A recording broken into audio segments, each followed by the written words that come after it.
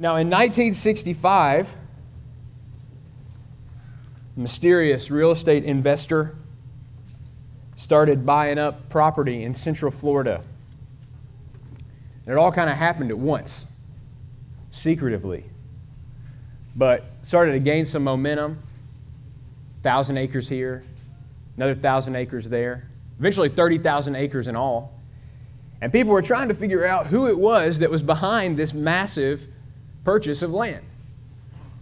At the time, the Kennedy Space Station had been built, and America was on its mission to put a man on the moon. So maybe some people thought maybe this is for NASA. They got some kind of support thing going on for the Kennedy Space Station.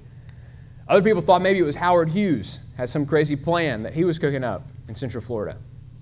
Then finally, in November 1965, the news broke that it was Walt Disney who purchased 30,000 acres in Central Florida to build the world of tomorrow. Today, it's known as Walt Disney World Resort. And it's beautiful, wonderful place where dreams come true. But one of the interesting things to me about this story is not the vision of Walt Disney, which is unparalleled. But it's the fact of his perspective versus the perspective of people who gave up that land. You know, when he started to buy this property, he had set up all these kind of shadow and shell companies so that nobody knew who really was behind everything, because he wanted to avoid land speculation, people hiking up the price on their property because they knew it was Walt Disney. And he was pretty successful at this. Some of the property he bought for as little as $107 an acre. But the day after the news broke, you couldn't find property near those 30,000 acres for less than $80,000 an acre. Overnight, $107,000 to $80,000. Land that some people thought this land was absolutely worthless. They'd never seen it before. They'd inherited it. They'd heard it was swampland. They didn't want it. They basically gave it away. But he had a different perspective. He saw how priceless this land could be. If he could just get enough, he would create a city that could show the world what the future could be like. So his perspective on that land was totally different than the people who owned it. And that changed everything. And this morning, as we continue this series, A Cross-Shaped Life, I want to talk to you about perspectives. And particularly your perspective on the gospel. Just a few minutes, we're going to see that the word of the cross, what Paul calls the gospel, the word of Jesus' death on the cross, basically divides all of humanity into two groups. Those who are perishing and those who are being saved. And it all revolves around your perspective and your response to the gospel of Jesus. This morning I want you to know that the cross is foolishness to self-confident people, but it's powerful to save those who are spiritually weak. So which group are you? You self-confident? You came in here ready to hear a good, happy, feel-good Palm Sunday service. You got it all together. Are you self-confident? Or do you know your spiritual weakness? Let's look here together at 1 Corinthians 1. We're going to start in verse 18.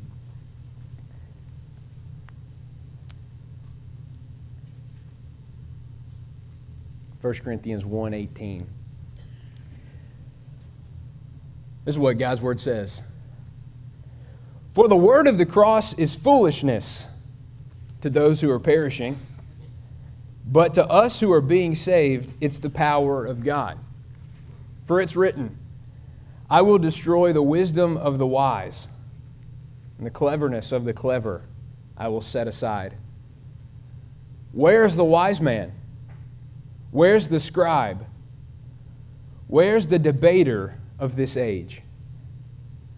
Has not God made foolish the wisdom of the world? For since in the wisdom of God, the world through its wisdom did not come to know God, God was well pleased through the foolishness of the message preached to save those who believe. For indeed, Jews ask for signs, and Greeks search for wisdom. But we preach Christ crucified. To Jews a stumbling block, and to Gentiles foolishness. But to those who are called, both Jews and Greeks, Christ, the power of God, and the wisdom of God. Because the foolishness of God is wiser than men, and the weakness of God is stronger than men. Amen. Amen. Now, if you've been here with us over the past few weeks, we have been thinking about the cross of Jesus, and we'll culminate next week to talk about the failure of the cross. And I hope you'll be here for our Easter service as we think about that. But last week, we were talking about the finality of the cross in the book of Colossians, the way the cross stands over and against all the wisdom of the world. That at best, it's just a useless addition, but at worst, it's a terrible distraction that keeps our eyes off of Jesus. And today, I have wrestled all week trying to avoid to preach the same sermon I preached last week again, but I couldn't help it. And so I just assume that God wants to get it through our thick skulls how important the cross is. You see, last week in Colossians, we saw that Paul was primarily concerned with threats that stood outside the church, going to cause the Christians to deviate from the message of Jesus that they had received from the Apostle Paul. So he warned them not to be led astray, or he said, taken captive. Don't get kidnapped by the traditions of men, but cling to the cross. Today, he's not so much worried about threats outside the church as he is about the attitudes that are already present within it. To the Corinthians were everything that the Colossians were not. Colossae was a backwater town. Corinth would make modern cities look small and insignificant. A cosmopolitan place like you couldn't imagine. And the Corinthians thought of themselves as cosmopolitan people. You know, the sophisticates, educated, well thought of, respectable, cultured. And therefore, the longer they walked with Jesus, the more offensive the bloody cross became. You see the passion of the Christ and the violence, the blood, the pain, the agony, the suffering. If you're a respectable person, that's just not the kind of thing you like to talk about over dinner. You want to move beyond the icky cross stuff to something that's a little bit more respectable. And so that's the mission the Corinthians were on. They were trying to supplement the word of the cross with some other kind of philosophy, some other kind of wisdom. But from the beginning, Paul takes them by the neck, points their head to the word of the cross. He says, this is it, folks. The word of the cross is it. He says in verse 18, the word of the cross is foolishness to those who are perishing, but to us who are being saved, it's the power of God. And this word of the cross is important. Today we think of the cross and we admire it sitting in our baptistry. It's a beautiful symbol of God's love for us. But of course, in the ancient world, the cross was the most terrible form of torture you could imagine. It'd be like today saying the word of the electric chair is the power of God. It was intended to cause so much discomfort and agony that everybody who saw it would be deterred from following in the criminal's footsteps. So it's understandable why these self-respectable people might have wanted to get away from it. But Paul says down in verse 23 that all he preaches is Christ crucified. We preach Christ crucified. I told you last week over in chapter 2, I made it my aim to know nothing among you except Jesus Christ and Him crucified. It's like everywhere Paul went, he's preaching the same sermon. The word of the cross. The word of the cross. Do you know about Jesus Christ, the man who was sent from God, who lived a sinless life, who performed miracles, who cast out demons, and who was finally, believe it or not, crucified on the implement of torture? That's everywhere Paul goes. That's all he talks about. That is who he is. And he was warning them, and I'd say God wants to warn us that to the extent that we deviate and add to the word of the cross, we distance ourselves from our only hope of salvation. So the first thing I want you to know this morning, I want you to see it clearly, and I want you to be warned. The cross is foolishness to self-confident people. Foolishness. Now maybe you notice throughout this passage, Paul contrasts the foolishness of the word of the cross with the power of God. Or what he later says is the wisdom of God, Christ crucified. And foolishness and wisdom are categories of evaluation. You say, is it foolish or is it wise?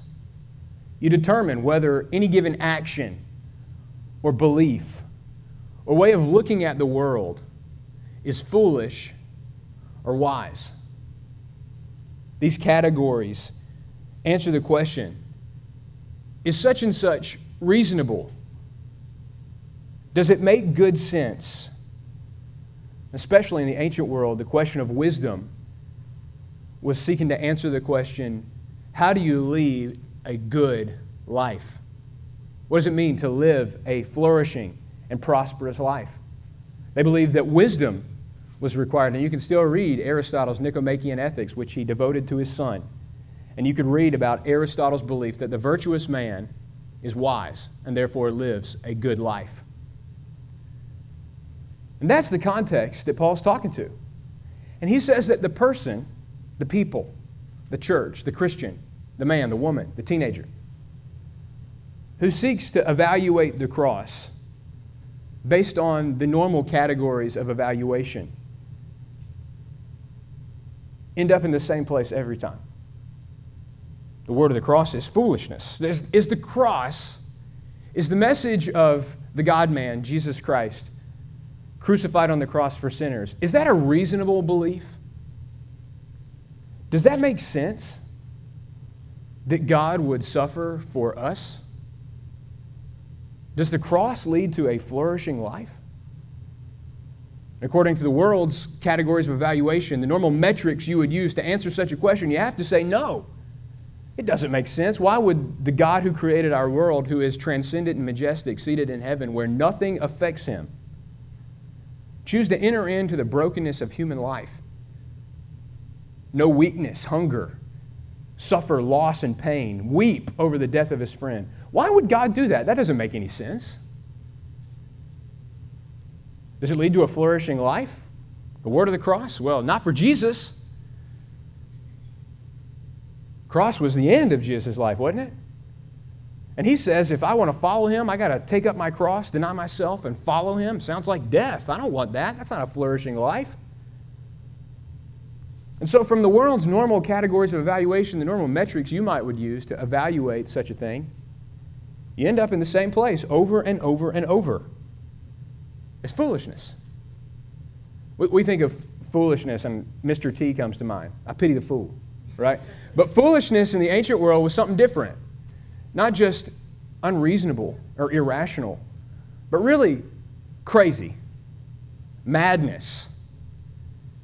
And for the ancients, they believed that the word of the cross was madness, craziness.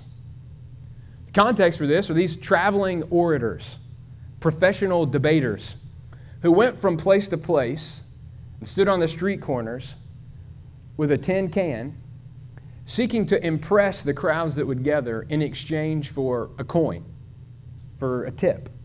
And so you'd have crowds of people gathered around these orators, evaluating their answers to what a good life looks like, to what it means to be wise. And so you'd hear one speaker this week, and maybe next week he'd leave town, and another guy would come in, and you'd evaluate all these different wisdoms, all these different messages alongside each other. And apparently what had happened is this Corinthian church, which knew so well the methods of the traveling orators, had begun to evaluate Paul and other Christian preachers, and beyond that, the actual gospel message itself, as one philosophy among all the others. And so maybe you know the book of Corinthians well enough to know that they had divisions because they each had their preferred teacher. Some go after Apollos, some go after Paul, some go after Cephas, some go after Jesus even. Can you believe it? They evaluated all these different wisdoms as a pick and choose. You decide which one is best, which one's going to make the most impact in your life, which one's going to lead you to the place you really are hoping to get to. And in so doing, they had completely missed the point. That in holding the gospel up next to all these other philosophies and ways of living, they had recognized the cross as foolishness and thought that was a major flaw in the message. Paul, the way Apollos puts a spin on it, man, he really minimizes some of that lost stuff. Why can't you be more like him? The Apostle Paul says foolishness is not a flaw, it's a feature of the gospel. It's actually the main thing, and that's where he gets to in verses 19 and 20 when he quotes from the prophet Isaiah, which our kids are learning about today, actually, the prophet Isaiah. But he quotes from the prophet Isaiah, Isaiah 29, verse 14. Now, in fact, let's look at Isaiah 29 together. You can turn there with me. I'll give you time. Isaiah 29. Now, Isaiah is a prophet preaching to the southern kingdom of Judah. And speaking at a very important time in their life. They see the Assyrian Empire growing and threatening their prosperity and security. They see their brothers to the north in the kingdom of Israel even suffer exile. And they think, hey, you know what? We've seen this thing before. The Assyrians are powerful. We're just little Judah. Maybe we could look around us and see if there's some benevolent nation that would enter into a treaty with us so that if things really get bad, that we could call on them and they'd come into our rescue. And so they had begun discussing with Egypt the potential of a military alliance. And in verse 13, God speaks to the prophet, and he says, because this people draw near me with their words and honor me with their lip service, but they remove their hearts far from me, and their reverence for me consists merely of tradition, I love this, learned by rote. They're just going through the motions. Therefore, behold, I'll once again deal marvelously with this people, wondrously marvelous. And the wisdom of their wise men will perish, and the discernment of their discerning men will be concealed.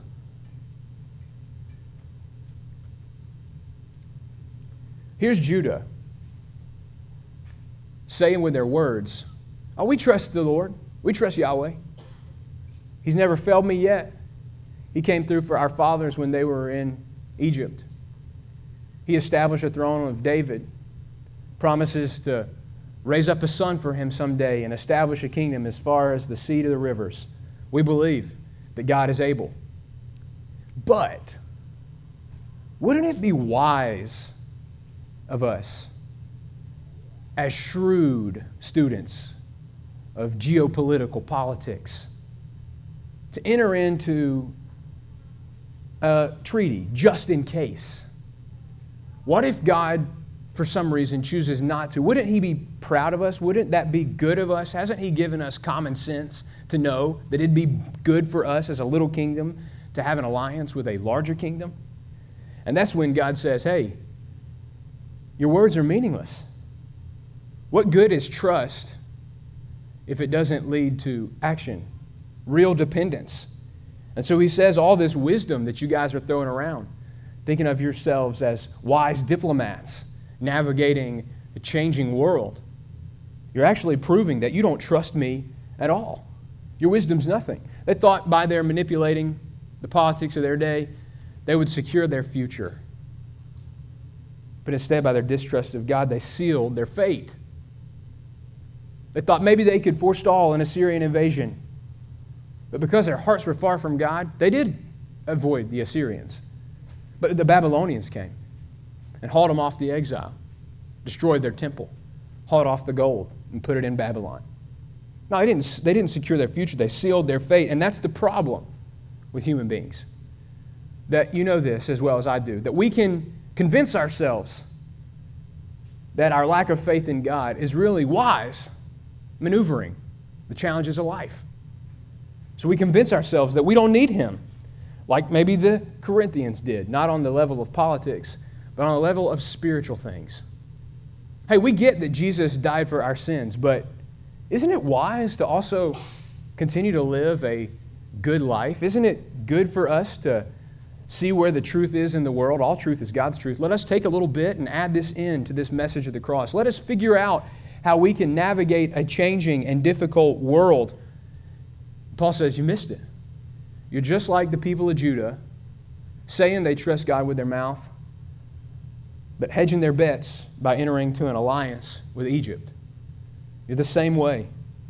In your wisdom, you have evaluated the cross of Jesus, and you have said, it's foolishness. And so Paul says, verse 20, I love this. Look at the cross. Where's your wise man now? Where's your scribe? Where's the one who can analyze the Scriptures and tell you exactly how things are supposed to be? Where's your professional debater who rolls into town with a wonderful message, applauding him? You listen. Where is he now? Nowhere. What can any of these people say to the word of the cross that says that even our righteousness is filthy rags? I read it this week in our Bible reading plan. Luke chapter 16, Jesus speaks to the Pharisees, and he says, "You men are always trying to justify yourselves before people, but your righteous deeds are an abomination before the Lord." That's the problem with human beings. We tend to lay our hopes on all sorts of things, believing that they're wise, that they're going to lead to a flourishing, prosperous life. They make sense to us. And yet on the cross, Jesus shows how foolish we are to think that we could ever do our lives apart from Him, that we could ever find meaning or purpose or joy in anything beyond the God who made us and entered into our brokenness to save us. Up there on the cross with Him, it's not just our sins, but it's every world system, every philosophy, every wisdom that we would claim is dead compared to Him. Paul knew this well. He'd preach to all kinds of people, rolling into towns. He'd go to the synagogue first and preach to the Jews. And so he's going there to talk about this crucified Messiah, which is a contradiction of terms. It's an oxymoron. A crucified Messiah, like jumbo shrimp, fried ice, doesn't exist. Now, Messiah draws to mind a real clear picture. A king with a throne and a sword on a horse riding into town, slaying people, chopping their heads off, letting the streets run red with unrighteous blood. That's a Messiah. And then you get Jesus riding into Jerusalem on a borrowed donkey. A bunch of little kids praising Him. This isn't the parade of a reigning king. Whatever it isn't that. So He knew the Jews would say, okay, yeah, we've heard about this Jesus guy, but you're going to have to show us something. Give us a sign or something that He's a real Messiah. We know the Messiah is going to set up a kingdom. Where is this Jesus' kingdom? All I got to go on is the fact that you're saying that somebody somewhere saw Him resurrected. Give us a sign. Jesus, of course, had to deal with people like that in His own day. They asked Him, "Teacher, give us a sign." He said, "I'll tell you, this perverted and unrighteous generation is only going to get one kind of sign, the sign of the sign of Jonah. For Jonah was in the belly of the great fish for 3 days. So will the Son of Man be in the belly of the earth for 3 days, and then on the third day rise again." That's the only sign this wicked generation gets. And of course, that went over their heads. What are you talking about? We know the story of Jonah, but you're saying, what? Give us a sign.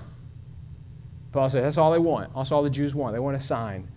But instead, I give them a stumbling block.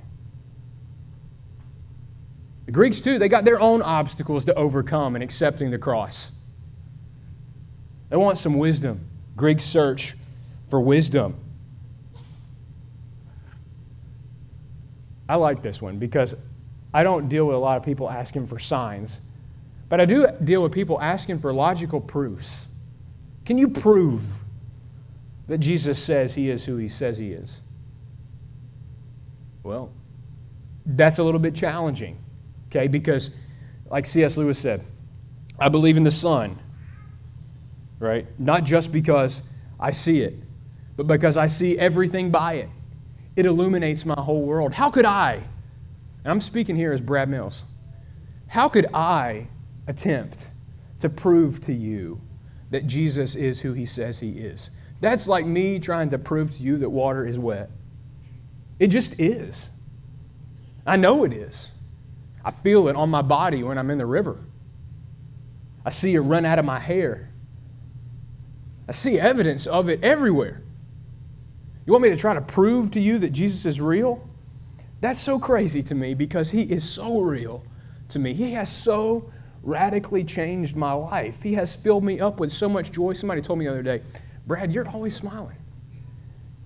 And I think about Brad Mills, 15 years ago, totally miserable, angry. And I wish that Brad Mills could see me today. See what God is able to do in filling a person with so much joy that it exudes from them. That's not me, y'all. That's God. Jesus is real. How do I prove something like that? I can't. It just is. And so it's foolishness. Oh, if you can't prove it, I'm not going to believe it. I can only believe the things that I can see. I can't see it, so I can't believe it. Paul knew that's the way the world works. You evaluate things through your own lenses. And when you do, you end up in the same place every time. The cross is foolish.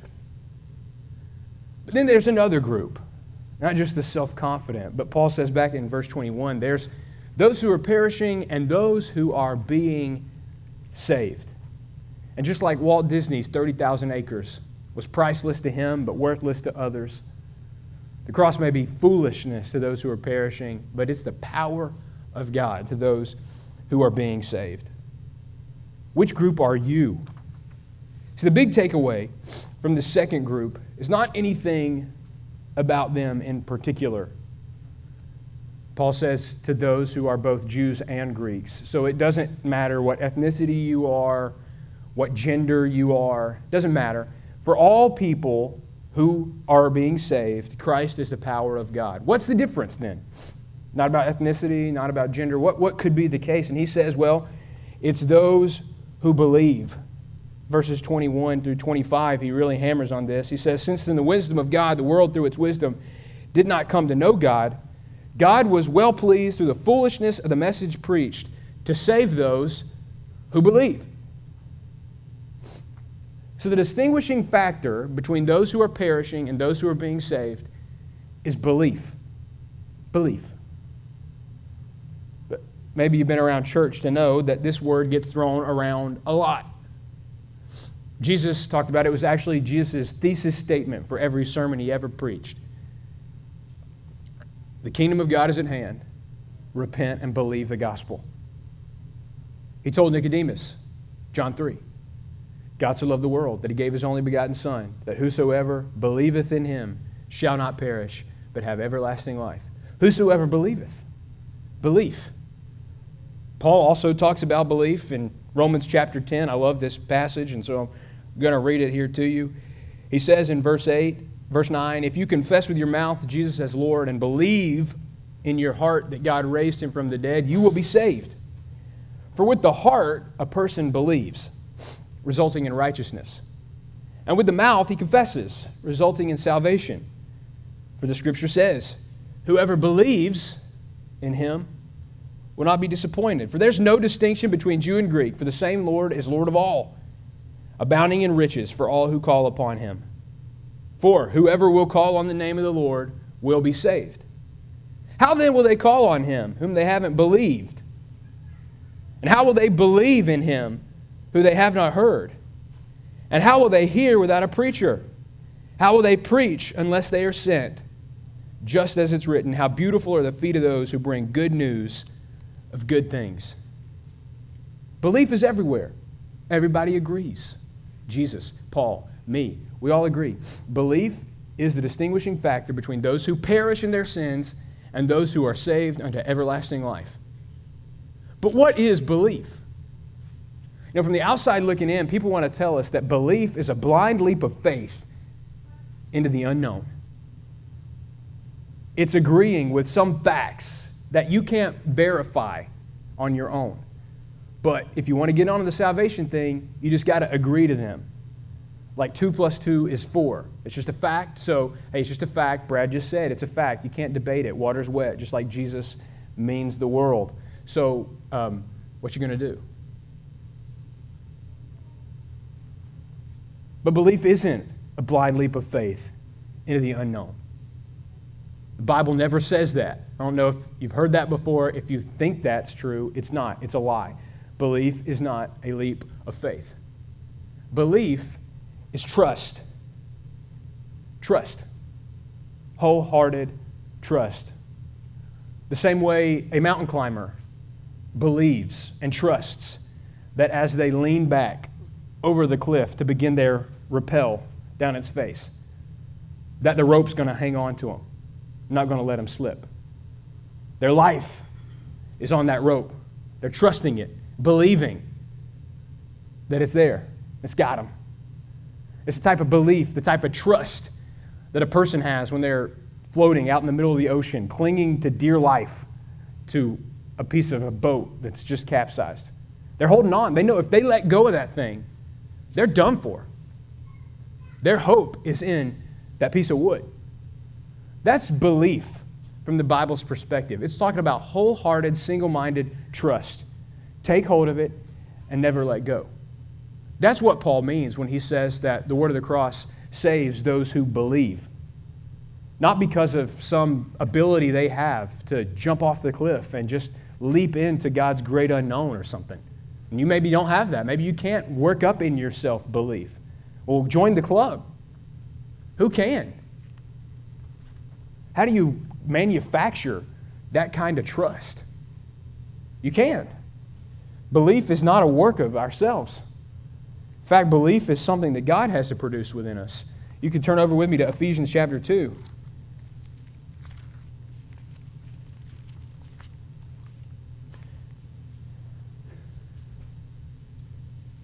Ephesians chapter 2, verse 8. For by grace you have been saved through faith, and that not of yourself. It's the gift of God, not as a result of works, so that no one may boast. So you start asking yourself, okay, it was well-pleasing to God through the foolishness of the message preached to save those who believe. And you get it in your mind clearly that maybe you have belonged to that first group, the self-confident. But now you're a little bit less sure of yourself. And you're thinking maybe it would be nice to get on this salvation thing. And you hear somebody say, well, all you got to do is believe. And you find yourself grasping, how do I believe? How do I believe? What do I do? And Paul says, well, it's not something you can do. It's not a result of work so that none may boast. He actually makes this point about boasting an awful lot. He'll talk about it later in chapter 1 in verse 29. He'll say that God was well pleased through the foolishness of the message preached to save those who believe, so that, verse 29, no man may boast before God.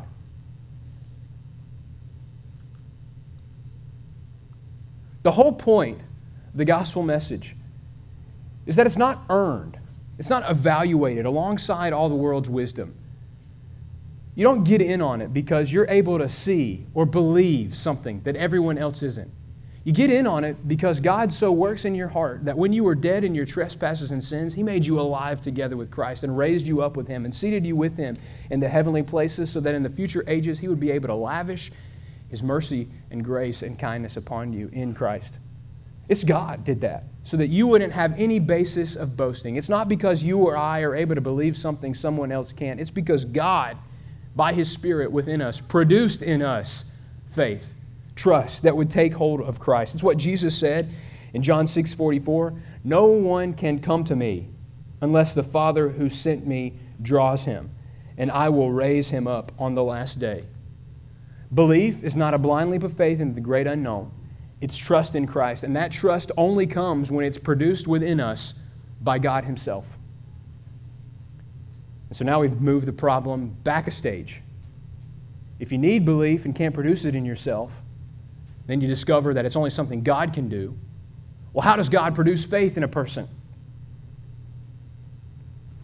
How on earth does He come to people who are totally satisfied and self-confident in the way they've got their life all planned out, and in a moment reorient their entire world? I say turn their world upside down. How can He do that? Through the foolishness of the message preached. It happens imperceptibly when somebody somewhere stands up in front of a crowd of people, whether in 1st century Corinth or 21st century Luling, and says, Christ Jesus came into the world to save sinners. And all of a sudden, the message that once sounded foolish, nonsense, unreasonable, unbelievable, all of a sudden makes sense. And not only do you take hold of it by faith, it takes hold of you so that you can't do anything else but believe. It's precisely by the preaching of the gospel that God produces faith within us. That's why those who hear it have to hear it preached. That's why it's through the preaching of the foolish message that Christ becomes the power of God and the wisdom of God. It's not something you can manufacture. It's not something you can do. It's not something that you can just leap out and discover. It's something that God produces as you hear the Word of God preached. Period. That's what Paul says. Let's read it again because I see your questioning faces. He says in verse 21, "Since in the wisdom of God, the world through its wisdom did not come to know God, God was well pleased through the foolishness of the message preached to save those who believe." Look over with me in chapter 2, verse 1. Because Paul knew and believed, and I am banking my entire life in ministry on the promises of God's Word, that whether one person or 1,000,000 people get saved through the ministry of the church does not depend one dot or iota on the ability of Brad Mills to preach. Do you hear me? Whether somebody somewhere today or tomorrow or 10 years from now gets saved at Central Baptist Church does not depend on my ability to persuade or prove or woo anybody to Christ. It depends solely on God. And that's why Paul could say in 1 Corinthians chapter 2, verse 1, "When I came to you, brothers, I didn't come with superiority of speech or of, quote unquote, wisdom, proclaiming to you the testimony of God, for I determined to know nothing among you except Jesus Christ and Him crucified. I was with you in weakness and in fear and much trembling, and my message and my preaching were not in persuasive words of wisdom." They weren't. So if you want to evaluate me that way, he says, do it. But you need to understand that I have intentionally emptied myself of all that I am. I eschew the world's wisdom. I have no time for it. I want you to know the persuasive word, not in persuasive words of wisdom, but I want you to know the Spirit. The Spirit of God, demonstrating Himself in power so that your faith would not rest on the wisdom of men, but on God. How is it that the same message can be preached to 75, 100, 500 people at one time and produce different responses in people? Because we go on evaluating it through our own lenses, by our own means. We hold it up against it and we say, well, I hear what Brad is saying. I see the scriptures right there. Those who are being saved believe that the word of the cross is the power of God. They believe that Christ alone is able to save them from their sins. But, man, if I took that seriously, do you know what I'd have to change about my life? Do you know, if I accepted this fact, if I really believe, people would think I was crazy. No, they wouldn't. They'd think you were a fool. Like Noah, right? Old man, the Bible talks about, living in the desert. One day God comes to him and says, Noah, it's going to rain, brother. Noah says, explain to me exactly what you mean when you use the word rain. It had never rained before.